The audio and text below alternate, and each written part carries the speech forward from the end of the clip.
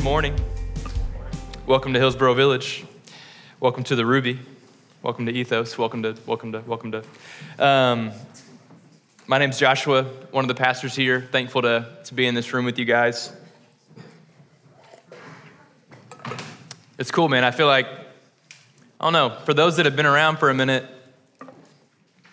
it feels tangible to me that we're growing in heart right now. Does anybody agree with that our hearts are growing? I feel like that hunger and thirst for the Lord, according to the Lord, is growing. Like the hunger and thirst for the scriptures, for exactly what the scriptures say, not our convenient discernment, which isn't discernment at all. Like that's special. That's what it's gonna take. You know, from the beginning of this year, we've referenced Matthew 5:14, where Jesus says, "You're the light of the world. You're to be a city set on a hill." In other words, distinguished, different.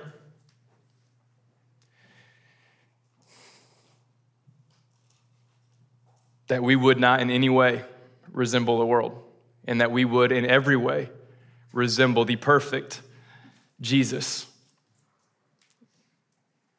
And we hear that and we're like, yeah, that makes sense. But like, that's a daunting task, church. That we would resemble like Jesus Christ as a body, you know? But I can tell that we want that. That's no small thing. If you're like me, you can have a pretty hard heart sometimes, pretty stubborn. But I discern this, well, that's too fancy of a word.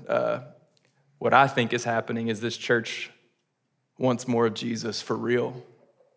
Not the American Jesus, not the 2024 Jesus, but like the Jesus who was the Word, is the Word.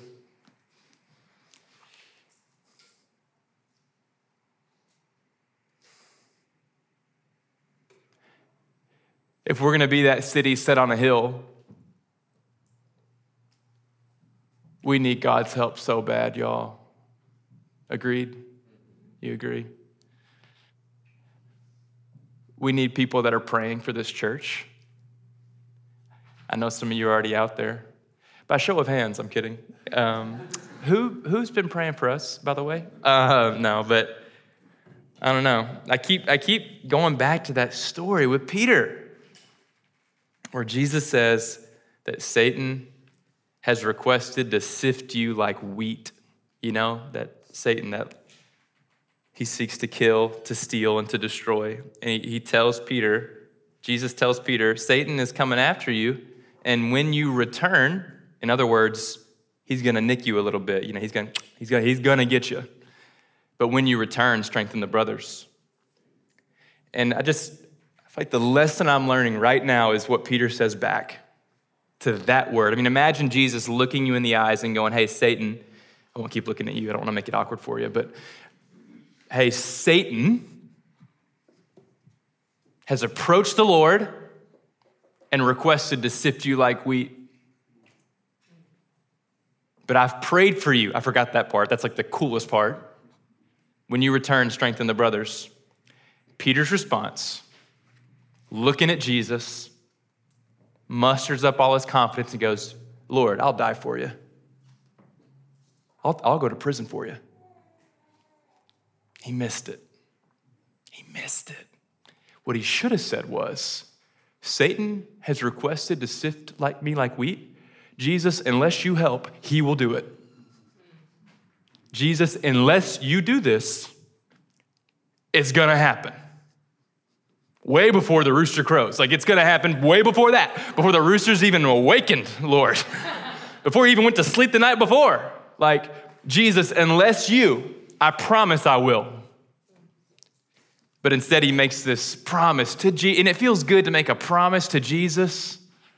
So confident and full of life. Jesus, it's me and you, I'm unashamed. Romans 1, I'm unashamed. It's like, church, if we're gonna be the city set on a hill, please know we cannot do it. I promise you, you cannot do it. I cannot do it. I know that because of how many times I have proven that before the Lord with all my enthusiasm and excitement I mean, my friends know. I get so hyped up. I get so excited, man. Just ask me about my diet right now. I'll just preach for like 2 hours. If you know me, you know, because I already did it. And church, we have to be humble. This is not the sermon, obviously. But let's be humble.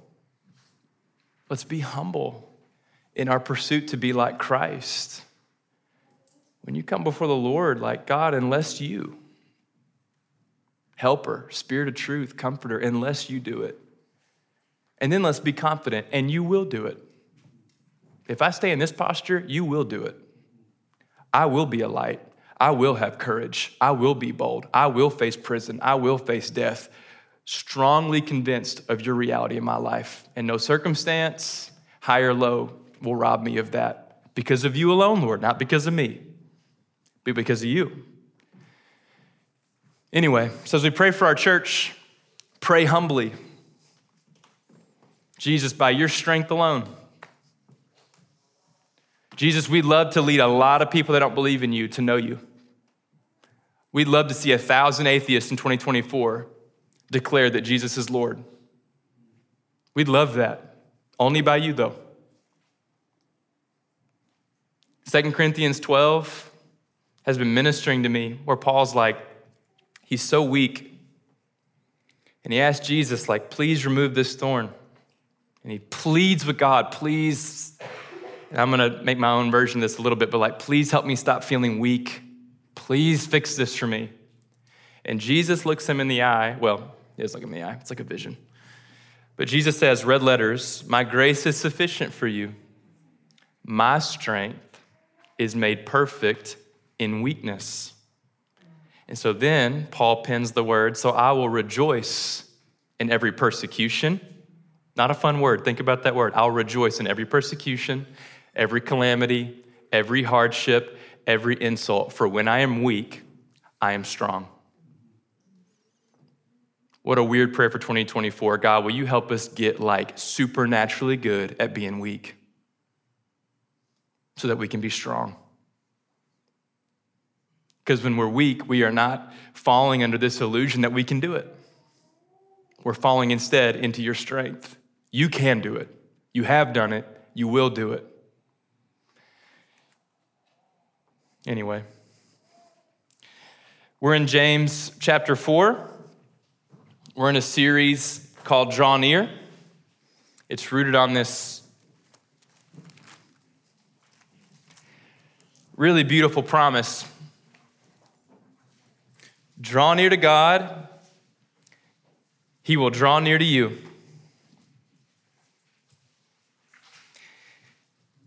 That's the refrigerator magnet, if you're reading James 4. It makes sense that that's the thing we would remember. Draw near to God, he'll draw near to you. Oh, yes, praise God. Oh, Lord, that's amazing.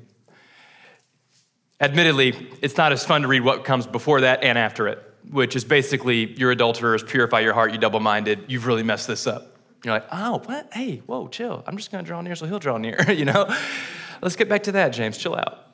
And it's just this like, hey, there's actually some things in your heart that are preventing you from even being able to draw near, which prevents that promise from being fulfilled. God will draw near, but you must draw near. It's kind of a daunting passage. So for the past, I think, 5 weeks, we've been going verse by verse with a detour here and there, going, okay, what comes before that promise and what comes after it so that we can live into James 4:6. Last week we were in chapter 4, verse 4, where he straight up just calls us adulterers. He's writing to the church. So if any of us are like, who, them? It's like, no, oof, you. And he's highlighting like you have these passions in your heart that are at war within you, and you lust after all these things that are not God, and you pray with selfish incentive, and you sleep with the enemy and then come home at night acting like nothing's wrong. And it's just like this call for the church to be pure-hearted so that we can live into that James 4:6 promise. So this week, if you're taking notes, we're going to talk about a jealous God. We're in verse 5. A jealous God. And I want to read, actually, no, I'm going to tell you a story first, says my notes. I could throw out this whole sermon and just like, man, I'm so tempted just to go, let's just worship Jesus for an hour together. I don't think we're going to do that, but man, we need Jesus so bad, and our hearts just need to worship him so hard. Promise me you're going to worship Jesus today. Just go worship him at some point. Just tell him how much you love. We need him. Oh, Lord, we need you so bad. Whew, I don't know what's happening. All right, I'm going to teach this sermon from here on until it is over. It's over. I'm done. Here we go. We need the Lord so bad, y'all. We don't need a whole lot else. We just need the Lord. That's really it. A jealous God. All right, here's a story about me and my wife, Leah. You know, I dodge the whole pastors bragging on their hot wives all the time because that gets on their nerves. So if you're new here, I never do this. My wife is hot.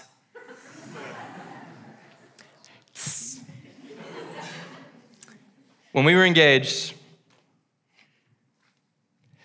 there was an acquaintance of hers, her ex-boyfriend. I don't know this man. And unless the Lord changes my heart, I will never know this man, unless to judge him and condemn him out loud to his face.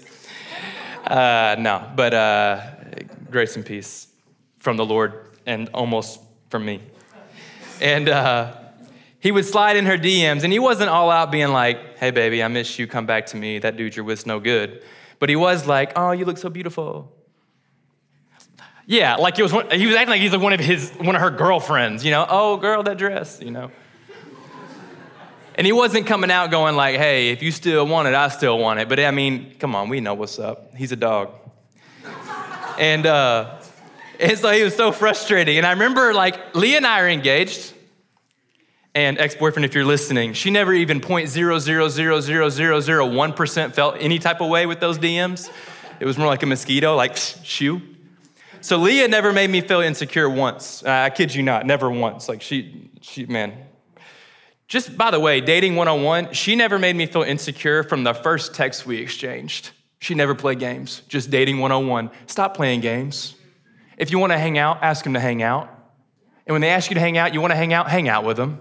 Stop playing games. You're getting in your own way, everybody. Please, stop sending emojis that are vague. Stop sending texts that are weird. Stop not responding because you think somehow they're going to think you're busy. We live in 2024. They know you saw the text. And they know you intentionally didn't respond. Why are we playing these games? You don't want your marriage to look like that? Stop letting your dating life look like that. Amen? Guys, be sincere in your dating. Hey, I want to go on a date with you because I'm attracted to you. Hey, I'm not so sure, but I'll see you at dinner. Okay. We're somewhere. I am behind. All right. I was jealous. That's what I'm making the point about right now. But I'm so man, if y'all don't talk dating, come talk to me. I want to do a whole sermon series on it, but I don't have time. Come talk to me about dating. No, I can't. No, because we got to make disciples. We got to seek and save the lost, homie. Come get coffee with me. We got to seek and save the lost. I'm not kidding. But come holler at me if we want to talk about dating. All right. She never made me feel insecure, but it still made my blood boil. This stupid dude. And he ain't stupid, but he's stupid. I remember being in Denver, Colorado after we were married. We loved Colorado, the mountains. And we were in Denver. And I don't know what was in the air, but this is not, I don't think I'm being hyperbolic. I mean, we went to dinner once, and on our walk, it was like 4 or 5 straight dudes that just were screaming with their eyes, inspecting my wife's body head to toe. I mean, it was like gross. I don't know what was going on that day, but it was so gross. And I'm like I tend to be a very aware person of what's going on. So I'm watching body language. I'm feeling the vibes more than most, in my humble opinion. Anyway, and so I had this 6'1" dude, you know, one of those like jack dudes, like wearing a sweater. How do I see your biceps through your sweater, man? This is not good for me.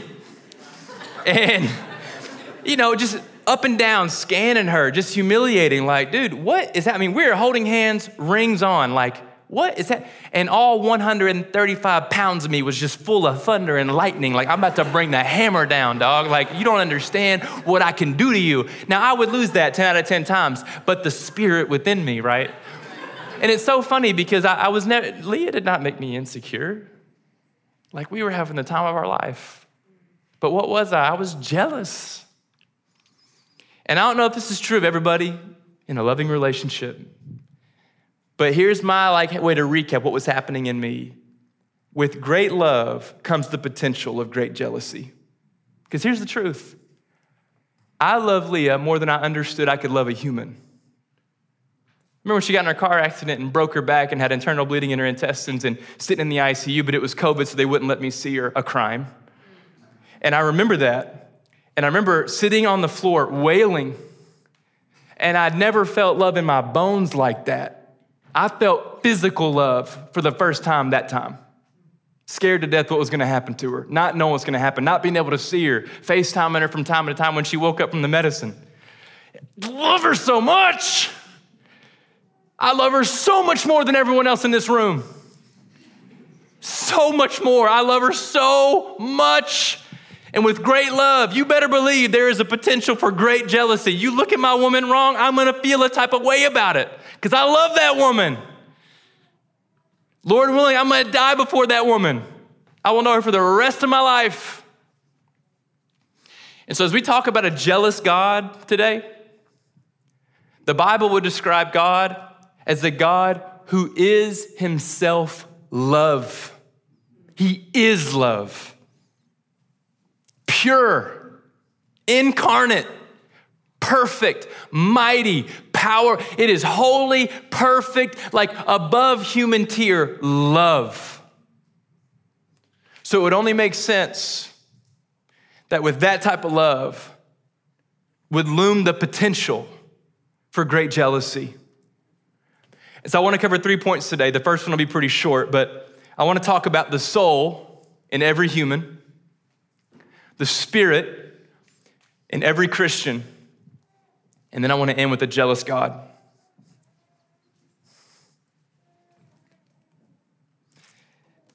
Let me read James 4 real quick. What causes quarrels and what causes fights among you? Is it not this, that your passions are at war within you? You desire and don't have, so you murder. You covet, you cannot obtain, so you fight and quarrel. You don't have because you don't ask. You ask and do not receive because you ask wrongly to spend it on your passions. You adulterous people. Do you not know that friendship with the world is enmity with God? Therefore, whoever wishes to be a friend of the world makes himself an enemy of God. Or do you suppose it is to no purpose that the scripture says he yearns jealously over the spirit that he has made to dwell in you? The soul in every human thirsts for God. Won't be here long because I think we're all going to pretty much just be in agreement pretty quick here. But when we think about solar systems, when we juxtapose, that's French for juxtapose. When we juxtapose humans from all other living creatures, like our distinctiveness demands our attention. We have this thirst. We have souls that are uniquely inclined to ponder our purpose. Ecclesiastes 3:11 would say that God has placed eternity on our hearts. Psalm 42 would say, as the deer pants for flowing streams, my soul thirsts for God. In the Old Testament, you'll see nations like the Philistines or the Babylonians or the Assyrians with gods like, I don't know how to say these gods' names, man. I checked with Luke. Luke already forgot. But like Dagon, Molech, Pharaoh, Asherah. I mean, these are people that humans were making human sacrifices for, offering babies to. The Pharaoh that you read about in Exodus thought himself a god, worshiped himself, as did all of Egypt. All over the Old Testament, you find nations and civilizations hungering and thirsting for the one true God. Today, we see it in Christianity, Judaism, Islam, Buddhism, Hinduism, even cults like Scientology, or maybe we're seeking God in the sense of fulfillment and vocation, or a romantic partner, or a bank account, or a popularity contest. I don't know, whatever it is, the world is full of humans that long for something beyond themselves. We feel insufficient in of ourselves. We can tell there's something that needs to be filled. There's a thirst that needs to be quenched. We tend to want to know that we are not a random result of an explosion awaiting another implosion or explosion. Certainly that can't be it. It must be impossible that we're a something that actually came from nothing. That would be impossible, correct? Simply put, God put that in you. That's what I believe. That God put that sense in you when you're at the ocean, looking at the stars, like, what in the world? That's that awe in that human soul going, what is going on here? That's the beginning of human relationship with God, a soul that thirsts for God. You're not making it up. You are thirsty. John 4:14, whoever drinks of the water I will give him will never be thirsty again. That's what Jesus says. Everyone's born thirsty. I give a water that quenches that thirst forever. Number 2, the Spirit in every Christian. So reminder, James is writing to a church, followers of Jesus that have received the Holy Spirit. So let's explore our side, our experience with the jealousy of God, because we feel this. Reminder of James 4:5. So God put a spirit in us and he yearns for it jealously. Consider for a moment, Christians in the room, the Holy Spirit within you. Consider it a magnet that has this intense gravitational pull to unity with God. For that spirit is from God and that spirit is God. So when you feel it in your chest, it's just doing its job. It's pulling you closer to who you're supposed to be in unity with. There is a spirit in you that is both loving and jealous. And we feel his jealousy in our chest. Allow me to read some scripture over you. I'm about to read like 5 minutes worth of scripture because you need to know that the Bible says it, that I'm not just excited. This is scripture. And as I read the scriptures, here's what I do. Acknowledge that Holy Spirit's here. Ask for the Holy Spirit's help. Is there a phrase or a verse or a reality that you need to absorb deeper within you, that you're so comfortable thinking about it that you've yet to actually really meditate on it and receive it deep within your heart? Because this scripture is going to preach. John 7:37 through 39. On the last day of the feast, the great day, Jesus stood up and cried out, if anyone thirsts, let him come to me and drink. Whoever believes in me, as the scripture has said, out of his heart will flow rivers of living water. When you think about your heart, can you imagine going, it feels like rivers of living water. Now this he said about the Spirit, whom those who believed in him were to receive. For as yet the Spirit had not yet been given, because Jesus was not yet glorified. That has now happened. John 16:7 through 15. Nevertheless, I tell you the truth. It is to your advantage that I go away. For if I do not go away, the Helper will not come to you. But if I go, I will send him to you. And when he comes, he will convict the world concerning sin and righteousness and judgment. Concerning sin, because they don't believe in me. Concerning righteousness, because I go to the Father, you'll see me no longer. Concerning judgment, because the ruler of this world is judged. I still have many things to say to you, but you can't bear them now. When the Spirit of truth comes, he will guide you into all truth, for he will not speak on his own authority, but whatever he hears, he will speak. And he will declare to you all the things that are to come, and he will glorify me. For he will take what is mine and declare it to you. All that the Father has is mine. Therefore, I said that he will take what is mine and declare it to you. That's Jesus describing the Spirit in your chest, child of God. Romans 8:9 through 17. You, however, are not in the flesh, but in the Spirit. If in fact the Spirit of God dwells in you.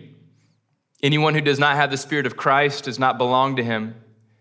But if Christ is in you, although the body is dead because of sin, the Spirit is life because of righteousness. If the Spirit of him who raised Jesus from the dead dwells in you, he who raised Christ Jesus from the dead will also give life to your mortal bodies through the Spirit who dwells in you. So then, brothers and sisters, we are debtors, not to the flesh, to live according to the flesh. For if you live according to the flesh, you'll die. But if by the Spirit you put to death the deed of the body, you'll live. For all who are led by the Spirit of God are sons of God. For you did not receive the spirit of slavery to fall back into fear, but you received the spirit of adoption as sons, by whom we cry, Abba, Father. The Spirit himself bears witness with our spirit that we are children of God. And if children, then heirs, heirs of God, and fellow heirs with Christ, provided we suffer with him. Pause. In order that we may also be glorified with him. 1 Corinthians 2, 11 through 16. Just keep letting it wash. For who knows a person's thought except the spirit of that person which is in him? So also, no one comprehends the thoughts of God except the Spirit of God. Now we have received not the spirit of the world, but the Spirit who is from God, that we might understand the things freely given us by God. And we impart this in words not taught by human wisdom, but taught by the Spirit, interpreting spiritual truths to those who are spiritual. The natural person does not accept the things of the Spirit of God, for they are folly to him. He is not able to understand them because they are spiritually discerned. The spiritual person judges all things, but is himself to be judged by no one. For who has understood the mind of the Lord so as to instruct him? But we have the mind of Christ. Now listen to the question that Paul poses in 1 Corinthians 3:16. Do you not know that you are God's temple and that God's Spirit dwells in you? It's similar to what James is doing in verse 5. He's asking a question that says, no, don't answer. Listen to the question.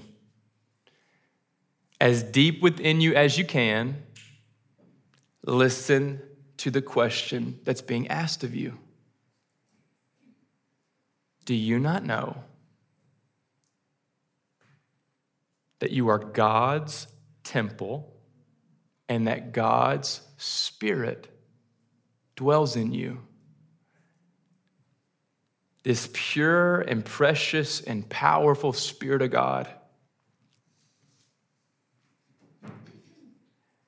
Do you think the Spirit of God will be content with you having a love affair with the world?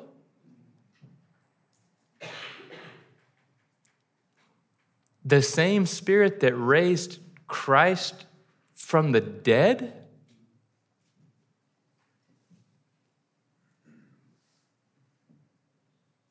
Do you think the Spirit will let you wander away?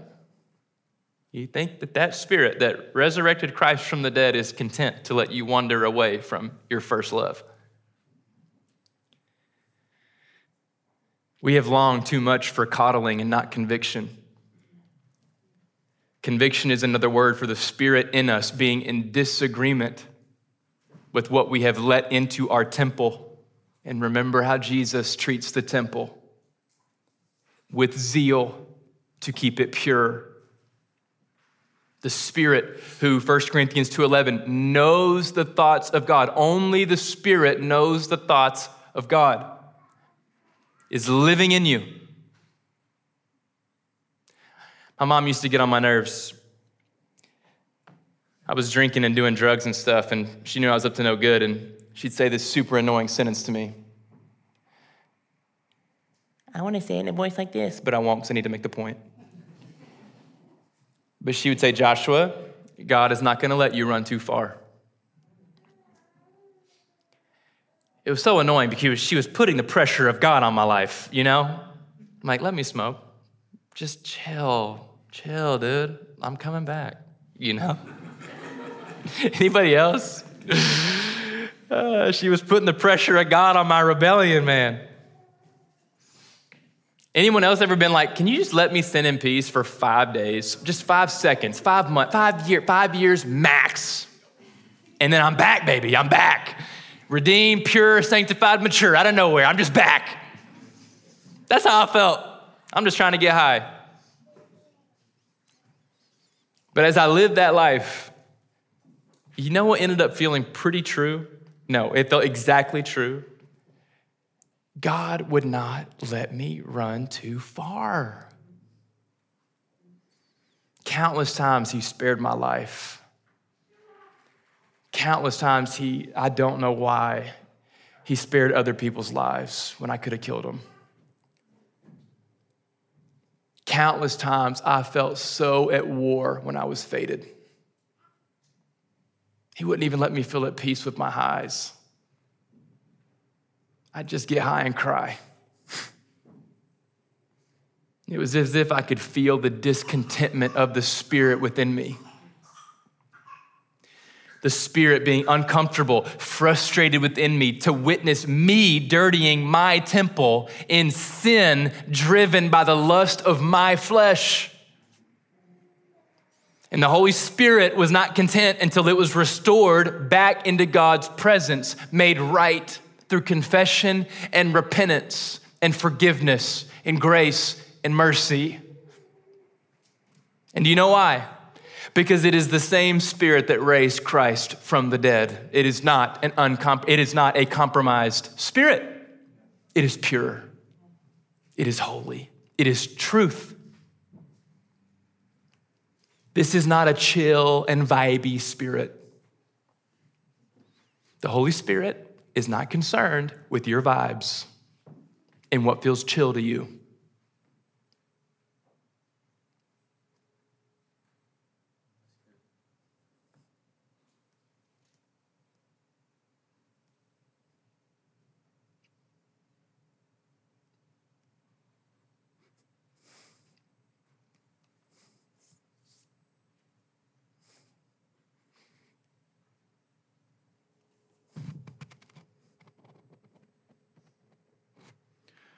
Lord, help us when we mock your Holy Spirit.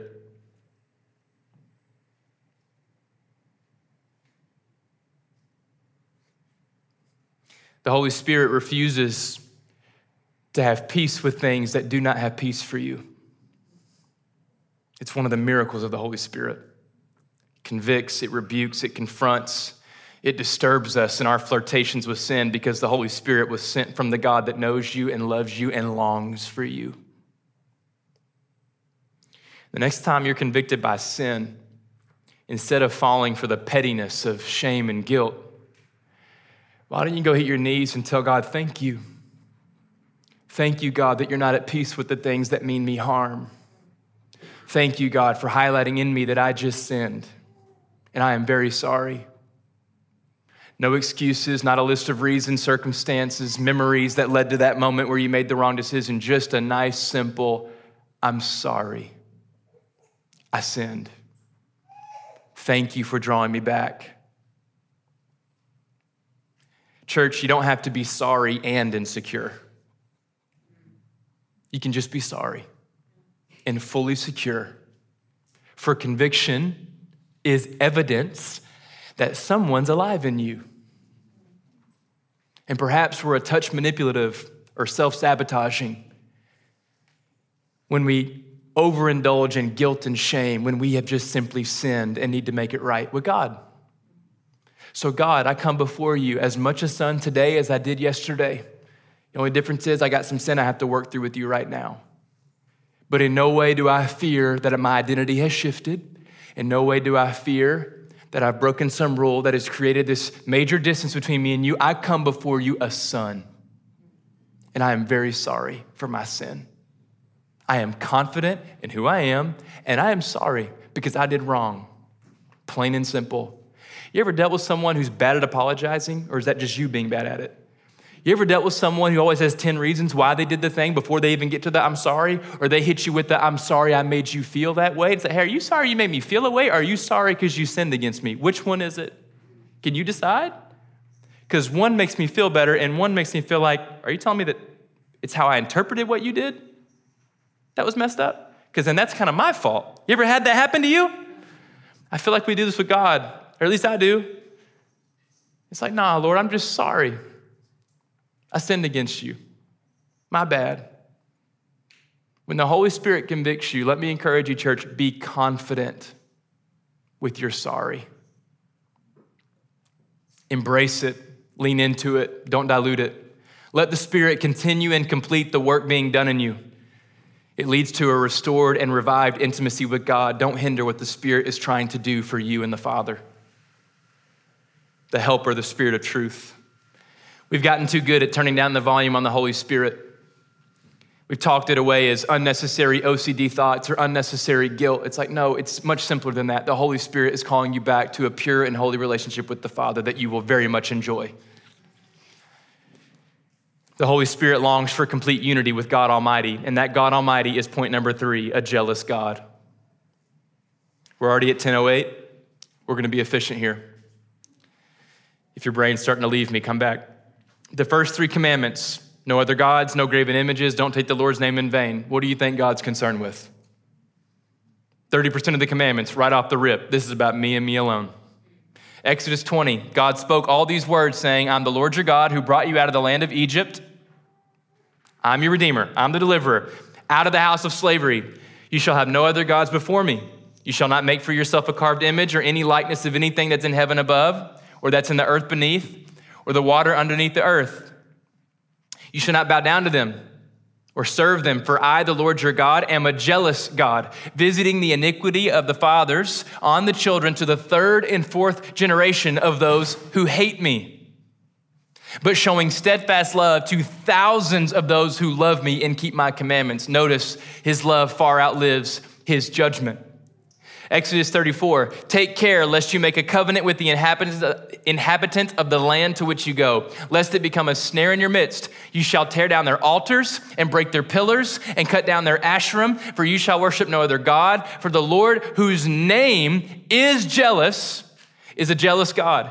Lest you make a covenant with the inhabitants of the land. And when they whore after their gods and sacrifice to their gods, and you are invited, and you eat of his sacrifice, and you take their daughters for your sons, and their daughters whore after their gods, and make your sons whore after their gods. In other words, don't even flirt with people that love other gods, not even a coffee date.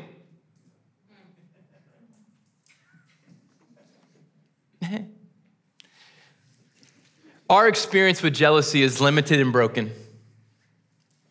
Maybe when you were a teenager, or maybe now, you flirt with someone to see if it could make someone else jealous, or maybe you were on the receiving end of that. It brought up jealousy that was rooted in insecurity. Maybe you've witnessed to or been a perpetrator of jealousy that led to harm. Jealousy led to a harsh insult, a harmful word, made you feel insecure, led to abuse or abandonment. And all of this threatens to make us misunderstand the pure and perfect jealousy of God. A jealous God refuses to let you live apart from him, determined to bring you back. You do not serve a God who is soft and mushy and lacks passion. When we are apathetic, he is not apathetic. When we feel neutral, he's not neutral. He is not just stoically holy, he is passionately loving. We are emotional beings made in God's image. I don't begin to understand this, but God has real emotions toward his people. Our relationship with God is not just one of him going, hey, you owe me.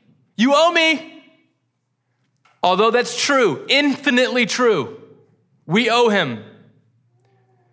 But with God, it's also, hey, do you not remember? I care. I actually care. I actually love you. It's not like this concept. I love you. Why are you doing this? What's happening? What's going on? Why am I not enough? He loves you. Why don't you love me back? What changed? It'd be like me being in Denver and Leah winking at the guy, looking her up and down like, whoa. What? Holding hands, ring on finger. I mean, think about the hurt. Think about the years of healing I would need if I watched her flirt with another man in front of me. But with God, it's chill. Grace. It's a jealousy that wants a pure and a right and a whole relationship. And it's a jealousy that will do whatever it takes to bring you home. That's Hosea. In chapter 1, God instructs Hosea. When the Lord began to speak through Hosea, the Lord said to him, go marry a promiscuous woman. Just marriage 101. Goals. And have children with her. For like an adulterous wife, this land is guilty of unfaithfulness to the Lord. The story of Israel is one where God is faithful and Israel is unfaithful. Fast forward to Hosea 3. The Lord said to me, go again, love a woman who is loved by another man, is an adulteress. Even as the Lord loves the children of Israel, though they turn to other gods. So I bought her for 15 shekels of silver And I said to her, you must dwell as mine for many days, and you shall not play the whore or belong to another man. So will I also be to you. For the children of Israel shall dwell many days without king or prince, without sacrifice or pillar, without, I think it's ephod, or household gods. Afterward, the children of Israel shall return and seek the Lord their God and David their king, and they shall come in fear to the Lord and to his goodness in the latter days. To translate, go get your wife. That's your wife. Pick her up. She is not allowed to play that role any longer. Pay a price to bring her back home. And when she is home, she will experience your goodness. This is a story of an uncompromised pursuit of his lover who has forgotten who she is. This is the character of a jealous God. Do not let them wonder. Do not let them run too far. If no one else, it's about me. A God who refused to let me wander, who refused to give me the death I was begging for,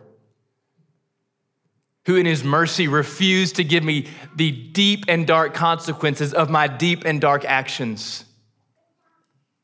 I'm not always the prodigal son, y'all, where I realize my filth and run back home. Sometimes I'm just the prodigal son before he ever repented, and the father came all the way, got me, picked me up, and walked me back home.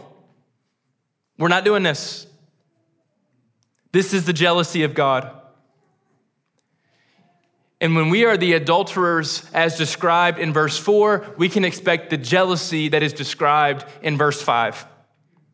A God that is discontent to allow his people to romance with something that means them harm. You do not worship a God that is content with a divided heart, and praise God Almighty, because that would be a cheap love. What would it say about my love for Leah if I was content when she flirted or slept with other men? Do I love her? It'd make all of us uncomfortable, wouldn't it? If I was like, yeah, it's fine. We have an agreement. Yeah, the agreement to not be in love with each other. So when we think of God being a jealous God, remember the full story. It's a God that went to the furthest lengths to wrap you securely in his love. It's not a jealousy that has never held you, has never healed you, has never pulled you back, has never pursued you, has never saved you, rescued you, encouraged you, sat in the quiet with you, traveled with you. He's jealous out of a love that has went to the furthest extent for you. And it's a love that cannot be separated. He's given you a name, an identity, a destiny. And he is not content with our distancing from that covenant. He's the groom or the bride that remembers your wedding day, remembers the honeymoon, remembers the trips, remembers the late nights, the funny stories, the moments where you cried together. He's got all these memories with you. He loves you. He's got something living with you. He is passionate. He's not just your sin manager. He's your first love, and he loves you, and he's fired up about it. He's jealous. So in communion, we're doing it individually. Take a breather, for I have talked a long time and said a lot of things. But number one, sit with God for a moment and acknowledge that he loves you deeply. Number two, take some time to talk with God and process with him that he is jealous. You've heard from a broken man with broken intelligence trying to describe something so far and above me. Let God help you understand that he's a jealous God. Forgive any examples that fell far short, but he is a jealous God. He will help you understand this. Number three, thank God for the times that he went out of his way to bring you back home.